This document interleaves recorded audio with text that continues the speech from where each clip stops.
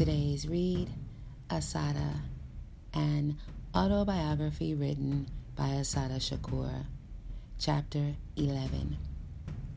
On July 19th, 1973, while I was still at the Middlesex County Workhouse, I was brought to the U.S. District Court for the Eastern District of New York in Brooklyn, which has jurisdiction over all federal crimes committed in the counties of Brooklyn and Queens. I was taken there by federal writ to be arraigned on an indictment in which Andrew Jackson and I were accused of having robbed a bank in the county of Queens on August 23, 1971.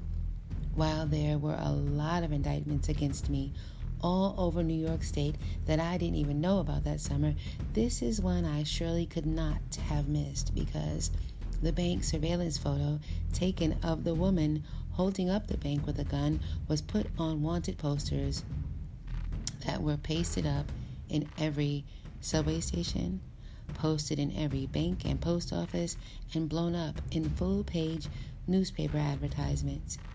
They hit the streets on August 24th, 1971, and remained even after my arrest on May 2nd, 1973.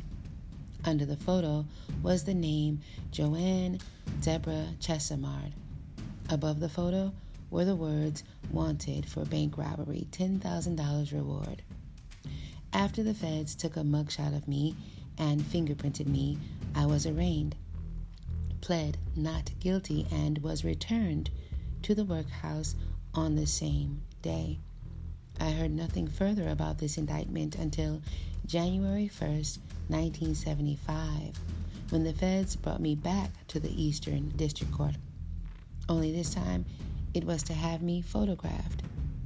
The prosecutor has made a motion to have me photographed in the same angle, wearing the same kind of glasses, wig, and dress as the woman who had been photographed by the bank cameras during the robbery. The judge, a notorious racist pig, is sure to grant the motion. I have decided to refuse.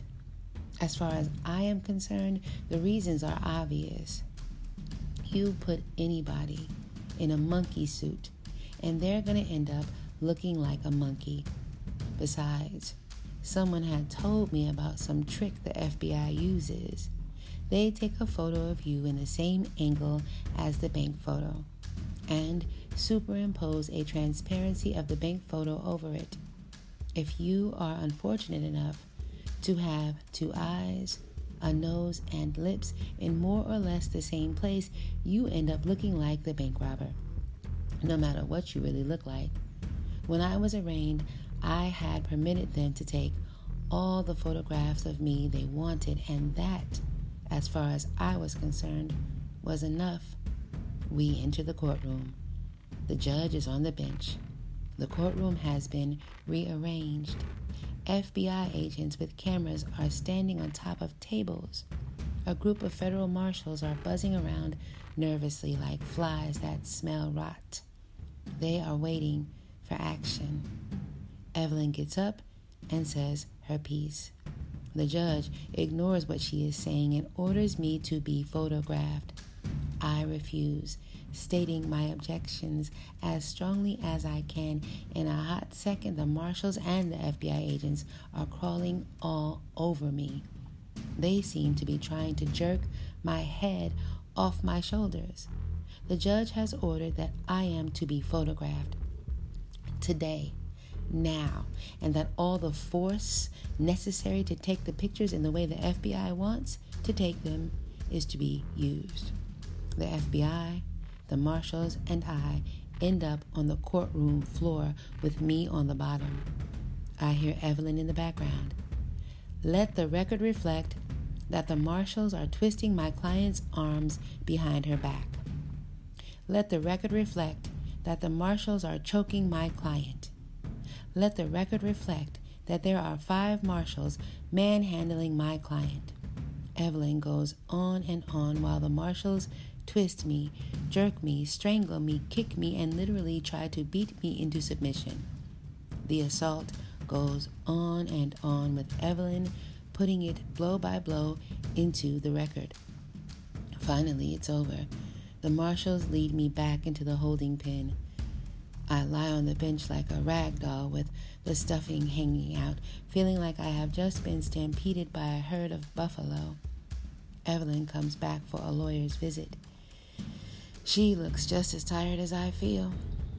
"That was unbelievable," she exclaims. "How's your arm? Are you okay?" "More or less," I tell her. "My body is aching and my bad arm is numb." I sit back, marveling at how cool Evelyn has been. It dawns on me how hard it must have been for her to watch what was happening and then calmly put it into the record. I am amazed at her control. She insists that a nurse be called to check me out. "Did you hear that shit?" she asked me. "Yeah, I heard it. I can't wait for the record to be transcribed. If they don't erase it, I think we've got that dumb asshole right on the record. If they don't erase it, then we can get the stupid moron off the case." Evelyn is looking triumphant and defiant, like she has just put her foot up somebody's butt. "What the hell are you talking about?" I want to know. "Didn't you hear him? He said right on the record that he thought you were guilty. He admitted he was prejudiced. Right on the record. Didn't you hear him?" "I'm afraid I was otherwise occupied." "What does it mean?" "It means we'll be able to get rid of his stupid ass. Anybody else is bound to be better. This judge is out to hang you, and he'll go to any limits to try and convict you. If we're forced to go to trial in front of him, I'm afraid the only shot we'll have is in an appeals court." I sure hope they don't erase the record. Evelyn and I sit there, speculating on the chances of the record being changed. Evelyn thinks the judge is too dumb to even realize what he said. I am afraid that the judge will review the transcript and then have it changed. Evelyn thinks the judge is too racist and too arrogant to be worried about the record. It turns out that she is right. She files a motion based on the transcript to have the judge relieved from the case.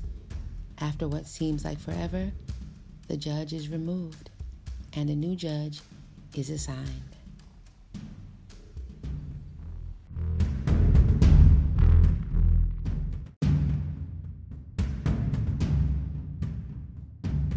But before I went to trial on this case, the powers that be decided that I must first be tried on a state kidnapping case in Brooklyn Supreme Court. I had been accused of kidnapping a drug dealer for ransom on December 28, 1972. Evelyn was my lawyer, and there were two co-defendants. One was Rima Olukbala, Melvin Kearney, a member of the Black Liberation Army and well known to me. The other co-defendant was a young brother by the name of Ronald Myers. The pretrial motions were permeated by an aura of paranoia. Mine. No one I knew had ever heard of Ronald Myers, and no one understood why he had been targeted for this particular frame-up. In fact, I wondered if he was some kind of plant. It all seemed so strange. Finally, we had a joint conference, which was arranged by a court order. I asked Rima about Ronald Myers. Rima told me that as far as he was concerned, Ron was just a brother who happened to have the misfortune of being framed along with us. An unsuspecting victim. But everything in this case was so strange that I couldn't figure it out. A joint legal conference was arranged between Ronald Myers, his lawyer, a young black lawyer by the name of James Carroll, Evelyn, and me. Immediately upon seeing this brother, most of my suspicions disappeared. He was 19, but looked like he was about 16. He had a quiet, soft, honest manner that I didn't think any police agent could feign. He seemed to be just as perplexed and out of it as we were. As I listened to him talk, I felt a kind of motherly protectiveness toward him. We were revolutionaries, supposedly prepared for such things. For years we had been preaching about and denouncing pig conspiracies to kill and imprison black political activists, but looking at this soft-eyed young black man, the thing seemed that much more horrible. Those were very cynical days, and we had developed very cynical attitudes to deal with it all. We had become masters at telling bitter, angry jokes about justice and equality and democratic freedom. But seeing this brother awakened such a sense of righteous indignation in us, so-called veterans, that we were all bitten by a sudden burst of energy. I pored over the discovery material and the police records tirelessly. Rima was tense, mysterious, and determined in his manner. We knew that the state was out to get us, and we were more determined than ever not to let them. The guards came and tore my cell apart. It was clear they were looking for something. Standing on chairs, kneeling on all fours, they reminded me of bloodhound bitches. They seemed desperate. I tried to speculate on what they were looking for. One of the black guards, who was halfway decent, was looking funny at me. Another guard, who had always been hostile, looked smug. Shortly after they left my cell, I tried to hook up with the wire to see what was going on. And finally, I got the news. Rima Olukbala was dead. He had plunged to his death while trying to escape from the Brooklyn House of Detention. The makeshift rope that he was using to lower himself had broken. I felt too numb to do anything or say anything. Some of the sisters helped me piece my cage together. There was nothing to say. Another black man had died trying to be free. Everything was boiling up inside me. I had to do something, and most of my options seemed absurd. It wasn't what I would like to have done. It didn't say half of what I wanted to say, but I guess it was the best thing I could have done at the moment. I wrote a poem for Rima Olukbala, young blood. They think they killed you, but I saw you yesterday, standing with your hands in your pockets waiting for the real deal to go down. I saw you smiling your fuck it smile, blood in your eyes, your heart pumping freedom. Young blood. They think they killed you, but I saw you yesterday in the playground, black skin, sweaty, shiny, hurling your ball bomb into the hoop right on target. Won't be no game next time, 'cause you ain't hardly playing. They think they killed you, but I saw you yesterday with your back against the wall, muscles bulging against the chains, eyes absorbing truth, lips speaking it, heart learning how to love, head learning who to hate, blood ready to flow towards freedom. Young blood. Young bloods ain't got no blood to waste. In no syringes, on no barroom floors, in no strange lands, delaying other young bloods' freedom. We don't need no tired blood, no anemic blood, no blood clots in our new body. They think they killed you, but I saw you yesterday. All them young bloods must have gave you a transfusion. All that strong blood, all that rich blood, all that angry blood flowing through your veins toward tomorrow. The next time we went to court, I winced when I saw the empty chairs. Slouching listlessly, I thought about Rima, completely unaware of what was being said. There was talk about this hearing and that hearing and this motion and another, and none of them made the slightest sense to me. But Evelyn was on the case, letting nothing slide by, citing all of her objections for the record. I was bored to death, completely out of it, until the jury selection process began.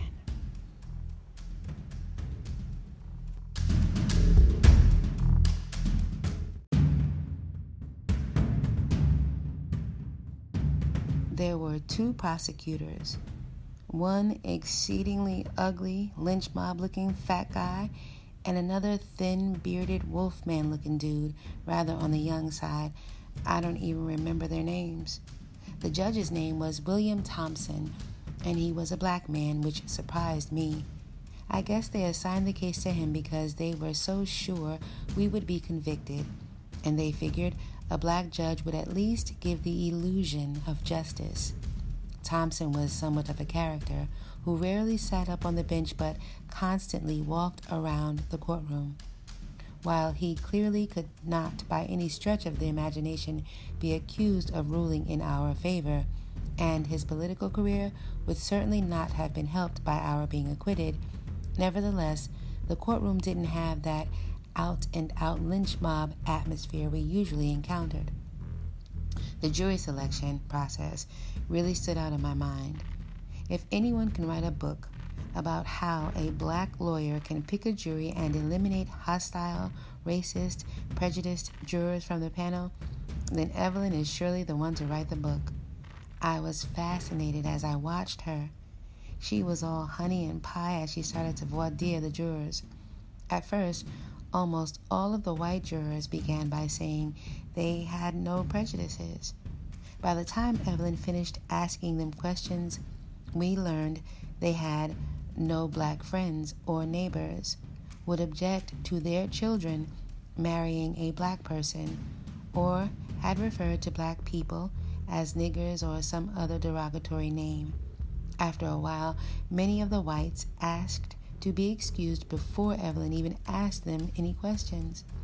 Most of them preferred to be excused rather than have their feelings toward black people, black militants, and Black Panthers questioned and explored.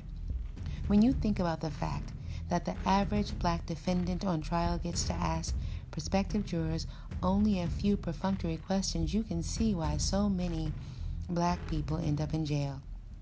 Even with Evelyn putting everything she had into picking the jury, it was a long uphill struggle. But at the end, we managed to get 4 or 5 black people on the jury, a remarkable accomplishment anywhere in America except for D.C. The prosecutor even had the nerve to ask for extra peremptory challenges so he could bump some of the jurors off the panel. The hardest thing in the world for me was to keep my mouth shut in the courtroom, to sit quietly and suffer silently. Evelyn, well aware of that fact, happily consented to my acting as co-counsel. Although she remained skeptical about my ability to cross-examine major witnesses, she agreed that it would be an excellent idea for me to make the opening statement. Finally, after days of writing under the dim night light in the cell, I delivered it. I was nervous as hell since I have never liked speaking in public, but I tried my best to express to the jury some of what I was feeling.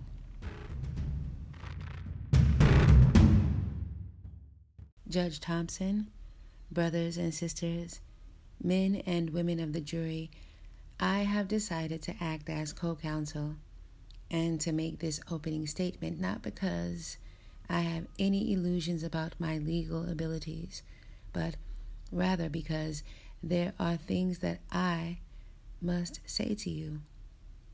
I have spent many days and nights behind bars thinking about this trial, this outrage, and in my own mind, only someone who has been so intimately a victim of this madness as I have can do justice to what I have to say. And if you think that I am nervous, your senses do not deceive you. It is only because I know that this moment can never be lived again and that so much depends on it. I have to read this opening statement to you because I am afraid that if I don't, I will forget half of what I have to say. Please, try to bear with me. This will not be a conventional opening statement.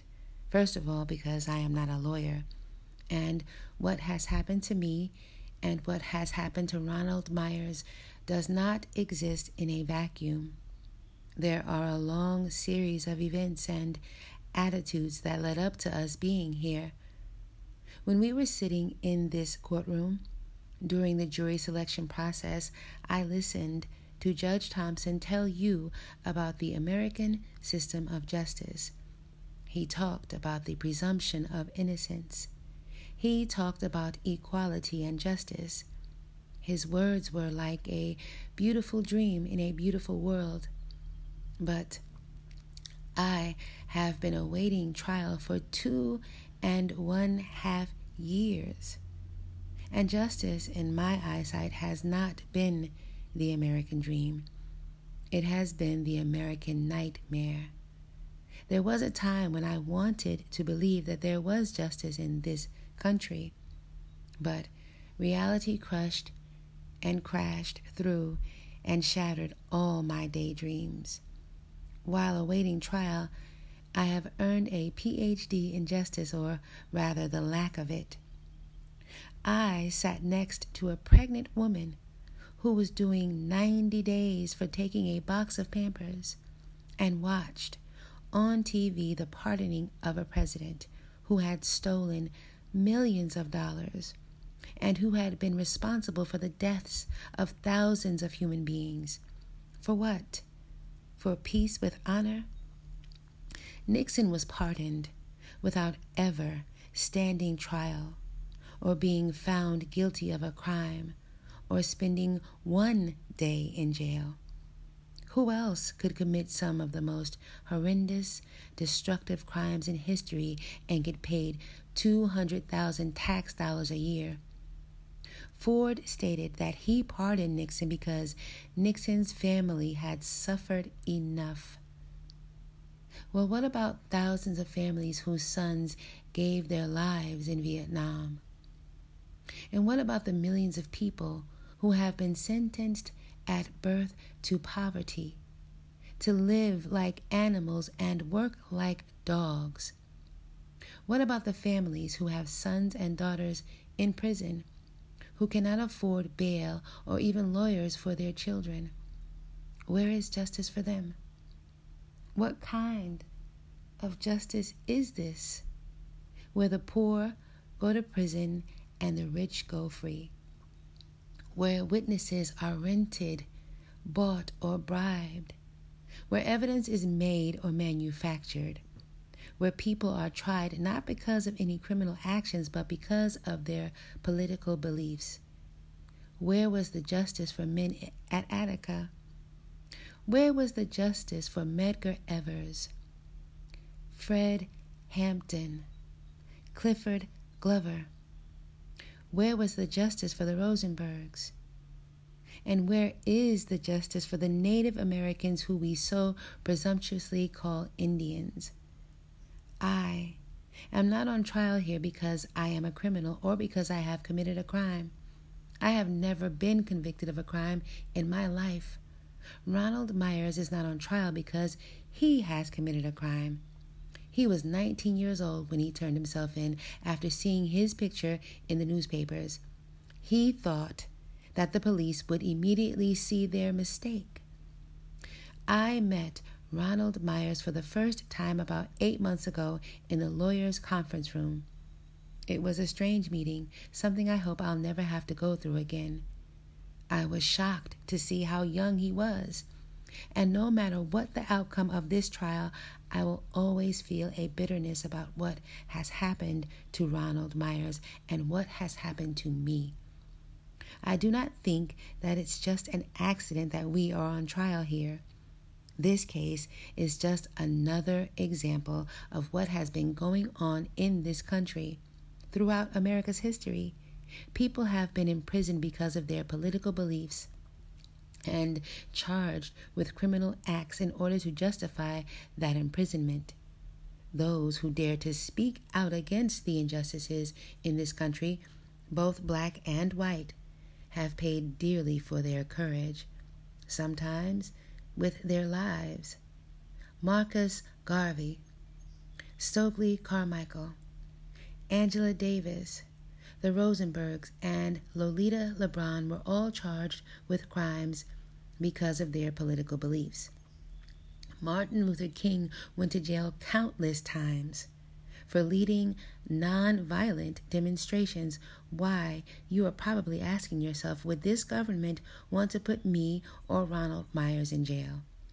In my mind, the answer to that is very simple. For the same reason that this government has put everyone else in jail who spoke up for freedom, who said, give me liberty or give me death. During the voir dire process, we asked you about the word militant. There was a reason for that. In the late 60s and the early 70s, this country was in an upheaval. There was a strong people's movement against the war, against racism, in the colleges, on the streets, and in the black and Puerto Rican communities. This government, local police agencies, the FBI, and the CIA launched an all-out war against people they considered militants. We are only finding out now, because of investigations into the FBI and the CIA, how extensive and how criminal their methods were and still are. In the same way that witches were burned in Salem, this government went on a witch hunt for people they considered militant. Countless numbers of people were either killed or imprisoned. The Berrigans, the Chicago 7, the Panther 21, Bobby Seale, and thousands of anti-war demonstrators were all victims of this witch hunt justice. Maybe some of you are saying to yourselves, no government would do that. Well, all you have to do is check out for yourselves the history of this country and to look around and see what is going on today. All you have to do is ask yourselves, who controls the government and who are the victims of that control? Since you have been in this courtroom, you have heard the name Black Liberation Army mentioned over and over. Those of you in the jury have been questioned as to whether you have read or seen on television and what your opinions were about the BLA. Most of you have stated that you thought the Black Liberation Army was a militant organization. You have said that what you have read or heard has come from the establishmentarian media, the major TV and radio networks, the Times, the Post, and the Daily News. I have read the same articles that you have read. I have seen the same news programs that you have seen. When it comes to the media, I have learned to believe none of what I hear and half of what I see. But I can tell you, if I were just Jane Doe citizen and if I didn't know better, I would have read those articles and come to the same conclusion that Joanne Chesimard, Ronald Myers, and all other people called militants were a bunch of white-hating, cop-hating, gun-toting, crazed, fanatical maniacs fighting for some abstract, misguided cause. But 1% of the people in this country control 70% of the wealth. And it is that 1%, the heads of large corporations, who control the policies of the news media and determine what you and I hear on radio, read in the newspapers, see on television. It is more important for us to think about where the media gets its information, from the police department or from the prosecutor. No major newspaper or television station has ever asked my lawyers or myself one question concerning anything. People are tried and convicted in the newspapers and on television before they ever see a courtroom. A person who is accused of stealing a car becomes an international car theft ring. A man is accused of participating in a drunken brawl, and the headlines read, "Crazed Maniac Goes Berserk." During the 70s, the media created a front-page headline guaranteed to sell newspapers. The Black Liberation Army, according to them, the BLA, was everywhere. Almost every other thing that happened was attributed to the Black Liberation Army. Headlines that are sensational sell newspapers. The media shape public opinion, and the results are often tragic. Before you were sworn as jurors, you were asked about your knowledge of what the Black Liberation Army is or what it stands for. However, most of you did say you believed that the Black Liberation Army was a militant organization. I would like to talk about that for a moment. The Black Liberation Army is not an organization. It goes beyond that. It is a concept, a people's movement, an idea. Many different people have said and done many different things in the name of the Black Liberation Army. The idea of a Black Liberation Army emerged from conditions in Black communities, conditions of poverty, indecent housing, massive unemployment, poor medical care, and inferior education. The idea came about because Black people are not free or equal in this country. Because 90% of the men and women in this country's prisons are Black and third world. Because 10-year-old children are shot down in our streets. Because dope has saturated our communities, preying on the disillusionment and frustration of our children. The concept of the BLA arose because of the political, social, and economic oppression of Black people in this country. And where there is oppression, there will be resistance. The BLA is part of that resistance movement. The Black Liberation Army stands for freedom and justice for all people. While big corporations make huge, tax-free profits, taxes for the everyday working person skyrocket. While politicians take free trips around the world, those same politicians cut back food stamps for the poor. While politicians increase their salaries, millions of people are being laid off. This city is on the brink of bankruptcy, and yet hundreds of thousands of dollars are being spent on this trial. I do not understand a government so willing to spend millions of dollars on arms, to explore outer space, even the planet Jupiter, and at the same time close down daycare centers and fire stations.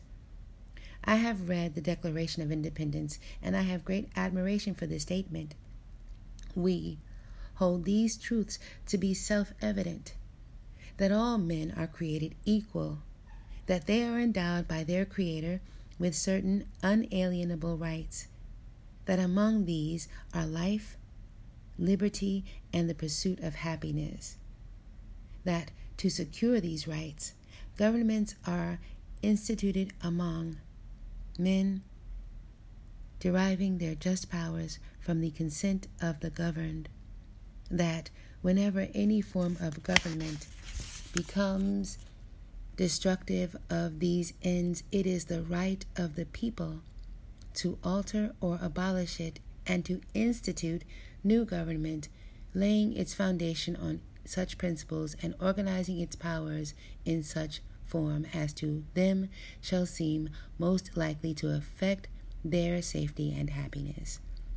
These words are especially meaningful in the year of this country's bicentennial. I would like to help make this a better world for my daughter and for all the children of this world, for all the men and women of this world. But you understand that the BLA is not on trial here. I am on trial here. Ronald Myers is on trial here, and the charge is kidnapping and armed robbery, where the so-called victim is a drug pusher, a seller of heroin, a man called James Freeman.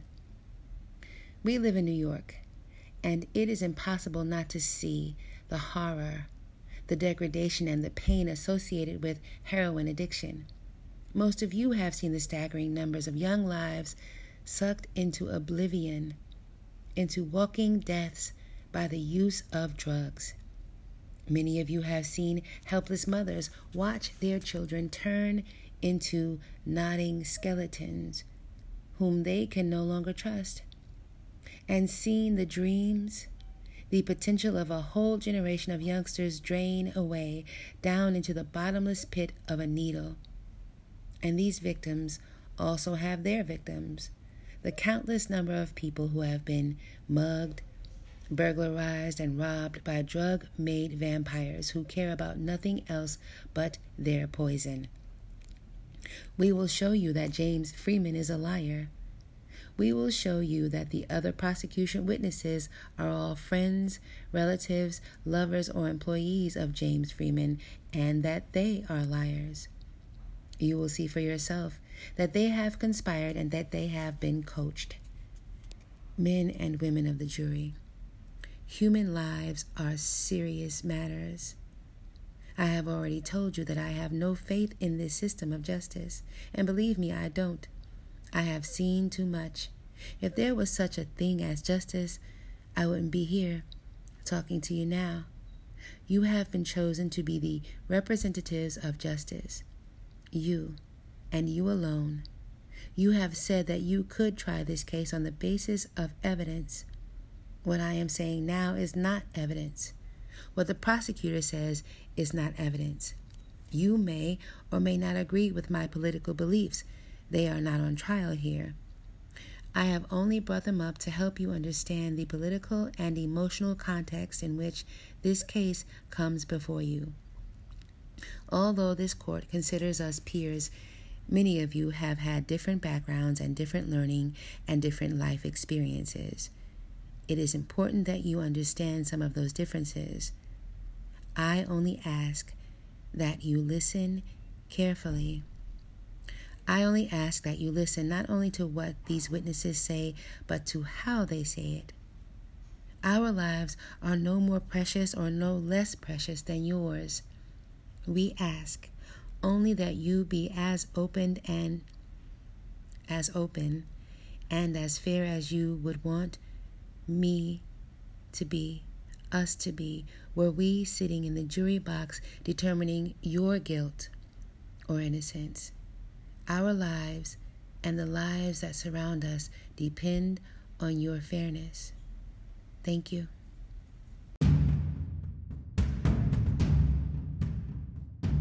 As the prosecution began its case, one witness after the other took the stand. I don't remember how many there were, but they were a never-ending parade. The trial was a circus. The carefully planned, carefully rehearsed case of the FBI and local New York police began to fall apart from the moment the witnesses were cross-examined. The prosecution was so desperate to get a conviction in this case that they resorted to stupid, theatrical devices that backfired. One witness, also a drug dealer, hobbled up to the witness stand with the aid of a cane, looking like he was 2 steps from the grave. When asked about the source of his injuries, he stated that he had received them several years ago at the time of the kidnapping. Both he and the prosecutor must have forgotten that just a few days ago he had bebopped into the courtroom to pick me out in an identification hearing, looking perfectly healthy. Under cross-examination, he was forced to admit that he had entered the courtroom just a few days before, without any visible limp and without the aid of his cane. He was the only witness who claimed he could positively identify me because I had spent weekends at his house but he didn't know the color of my eyes. The so-called major witness, James Freeman, the supposed victim, told a real tearjerker about his kidnapping and the forced ingestion of drugs during it. The prosecution had lightly glossed over the fact that Freeman was a convicted drug dealer. We knew he was connected with the FBI in some way, but it was not until he was cross-examined by James Carroll, Ronald Myers' lawyer, that the real picture of collusion between him and the FBI came out. Freeman testified that he was a paid informant for the FBI. When asked if he had been paid by the FBI to frame me, he said he couldn't talk about it. At the end of the people's case, our motions for a verdict of dismissal of the indictment were denied, and we put on our defense. Evelyn and Martha Pitts, a good friend of mine, were working around the clock. Since we could not afford to pay investigators, they did all the legwork. Martha, a registered nurse, investigated Freeman's claim of being drugged. Evelyn was running around like crazy after court was over, looking for witnesses to testify. Most of it seemed futile to me, since I could not conceive of how one finds defense witnesses in a frame-up. By the time we called our first witness, Evelyn was looking smug and rubbing her hands together. "We've got their ass this time," she grinned. "They didn't use enough dirt to cover their tracks." And they didn't. Records subpoenaed from the State Liquor Authority proved that the bar was owned by someone else, not by the witness who had testified to be the owner. The real owner testified that he had closed the bar before the alleged kidnapping, that he had visited it every day during the period of time it had hosted the quote-unquote kidnapping, and had locked the door as he left and had given no one permission to use it. The bar had been closed for 1 year before the alleged crime. The irrefutable and obvious conclusion was that, in fact, there was no bar, no scene of the alleged crime, and therefore no crime. Subpoenaed medical records and expert medical testimony showed that Freeman's stomach contained only a couple of aspirin, hardly supporting his testimony that he had been drugged with some drugs he could not identify, which he had been forced to swallow and which had left him knocked out for several hours. Sure enough, on December 8th, 1975, after 4 months of trial, the jury acquitted Ronald Myers and me.